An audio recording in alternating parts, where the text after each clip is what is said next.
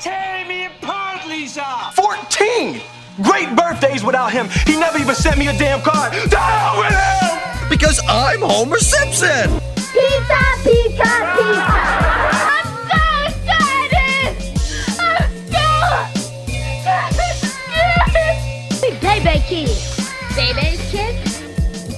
It was time now. There was all the time I needed. Greetings and salutations, everyone. Welcome to the half dozen of Writer's Bagel Basket. It's me, Scott, and we have a ton of trivia because we watched Homer's Enemy last week, so that means we have Simpsons trivia, and the Simpsons have been on for 30 years, so there's a lot to get through. Don't worry, I won't do everything. This will be 11 minutes like it always is. So let's start off with Phil Hartman. Phil Hartman was the only person on The Simpsons besides John Lovitz to voice multiple characters using basically the same voice he does. You know, John Lovitz did Artie, Ziff, and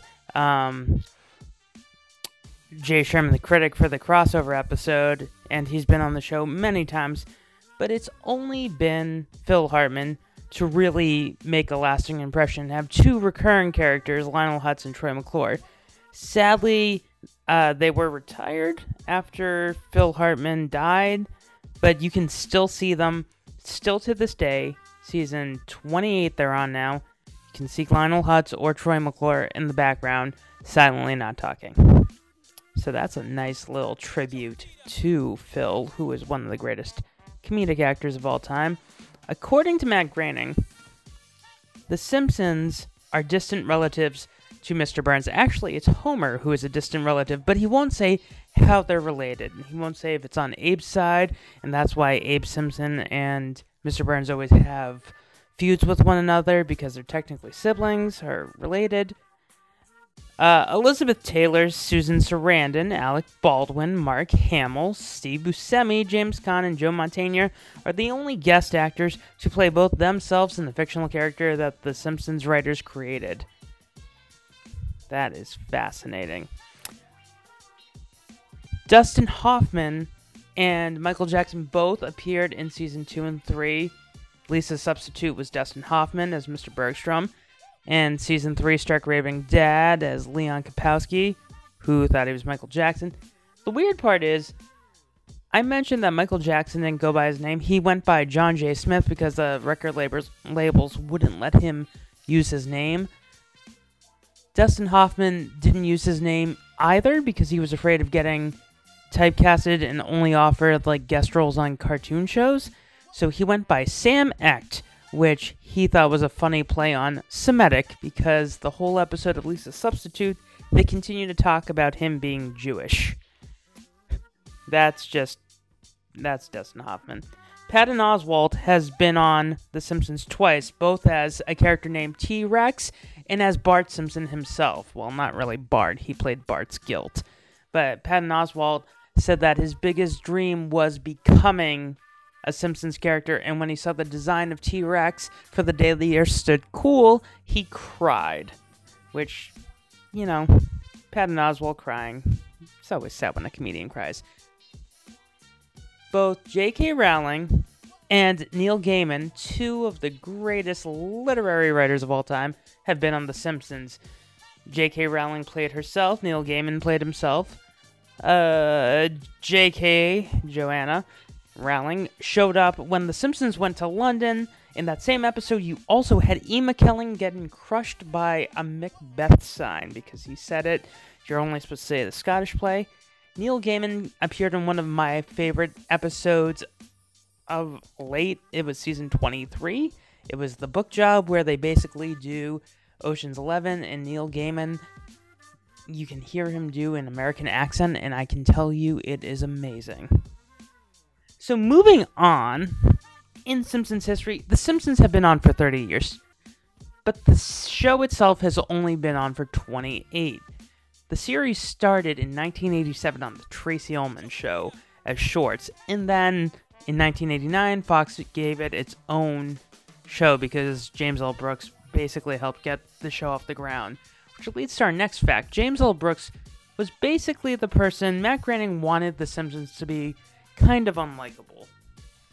Which, there's no way you can make Homer unlikable. He's a doofus, and we all love him. So James L. Brooks, the man who did produce Say Anything and Broadcast News, said, you need to give it heart. You need to show love. And that's when The Simpsons really took off. And that's where you get episodes like Homer's Odyssey, Moaning Lisa, and that's thanks to James L. Brooks. Sadly, Sam Simon, who is the third in the brain trust who created The Simpsons, it was Matt Groening, James L. Brooks, and Sam Simon. Sam Simon recently passed away a few years ago, but he donated all of his money to charity. What a great guy. So if we move on, The Simpsons have always been evolving. You have them have guest stars like the Rolling Stones, The Who, Elvis Costello, Lenny Kravitz, Tom Petty. That's basically in one episode alone.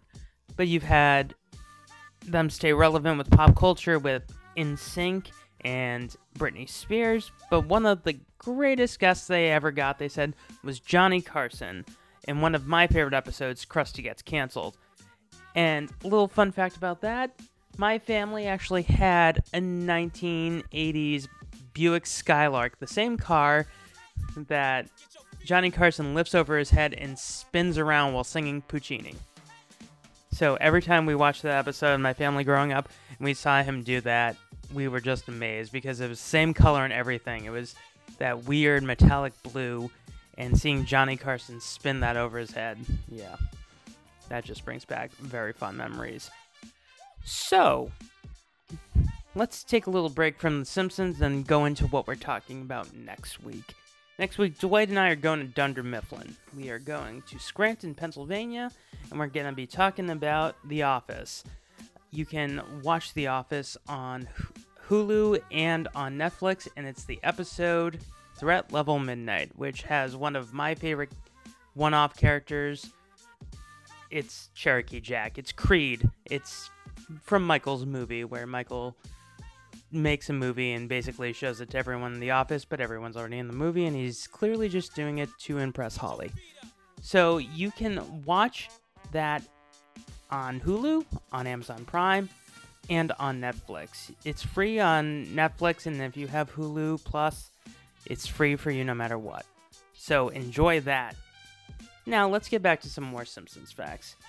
Dan Castellaneta based the voice of Homer off of Walter Matthau, who is just one of the world's greatest actors. He always plays a curmudgeon, and he thought Homer was a curmudgeon, so it seemed only fitting. Now, originally, Nancy Cartwright, who is the voice of Bart, was asked to audition for the voice of Lisa, but when she saw Bart, she just went, whoa, and that's how Bart was cast and born. They're like, okay, you just nailed it with that laugh. Now, Milhouse, we said last week, is one of the greatest characters, and his father, Kurt, is one of the wimpiest characters. Kurt Van Houten went to Gudger College, who their mascot, surprisingly for a college named Gudger, are knights. Don't ask me how that works. It doesn't make sense. Any hoozle. Kurt is played by Hank Azaria, who based his voice after hearing Pamela Hayden, the voice of Milhouse, do it. So basically, it's just as he said, it's a bad impression of a great, voice actress.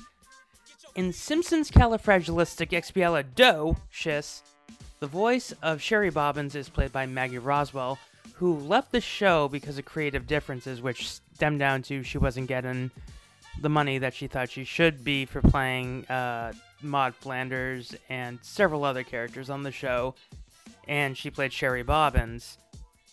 And this is what led to that episode. She wasn't getting reimbursed for travel and all that stuff because she was recording in New York, because she's a New York-based actress, so they killed off Maude, sadly. And then they hired her back many years later. But in Simpsons Califragilisticexpialidocious, it was one of the first episodes to really stick to a flat homage of an actual movie, which is Mary Poppins. In the entire history of The Simpsons, there has only been one guest star to play himself multiple times, and that was Leonard Nimoy, first on Marge vs. the Monorail, written by Conan O'Brien, and then again in the Springfield Files, which is the X-Files episode. That's where you get Mr. Burns as the alien, and you get great lines like, he appeared every Friday night, like Urkel, and he had a smooth, mellow voice, like Urkel. Dwight, we really should be doing, Family Matters at some point, because we always mention Urkel somehow. So, as we mentioned in the Simpsons episode, Homer's Enemy, it was one of the first dark episodes. It was also one of the first episodes to really have a sequel to it.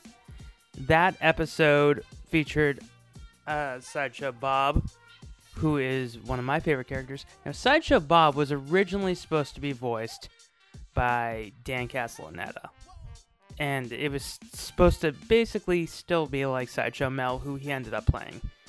So, they were watching Cheers in the writer's room, and they basically heard the dulcet tones of Kelsey Grammer. They asked if he wanted to do it. He said yes in a heartbeat, and the rest was history. The irony about that is the episode Marge's Fear of Flying, when Homer goes to Cheers, he flat out goes to Cheers, you have everyone from Cheers voicing a character except for Kelsey Grammer and Kirstie Alley, but Kirstie Alley didn't want to do it, but Kelsey Grammer asked to do it, and they're like, no, it'd be funnier if we just didn't have you do it. So he totally understood, and then they got him back for Cape Fear. So it all worked out because Cape Fear is one of the greatest, if not the greatest, Simpsons episode of all time. So next week, as we said before, is Threat Level Midnight.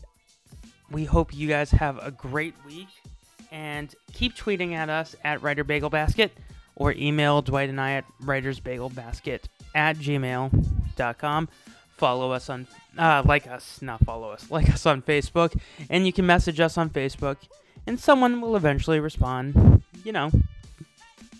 So, thanks guys, and have a great week, and we will talk to you later. Bye.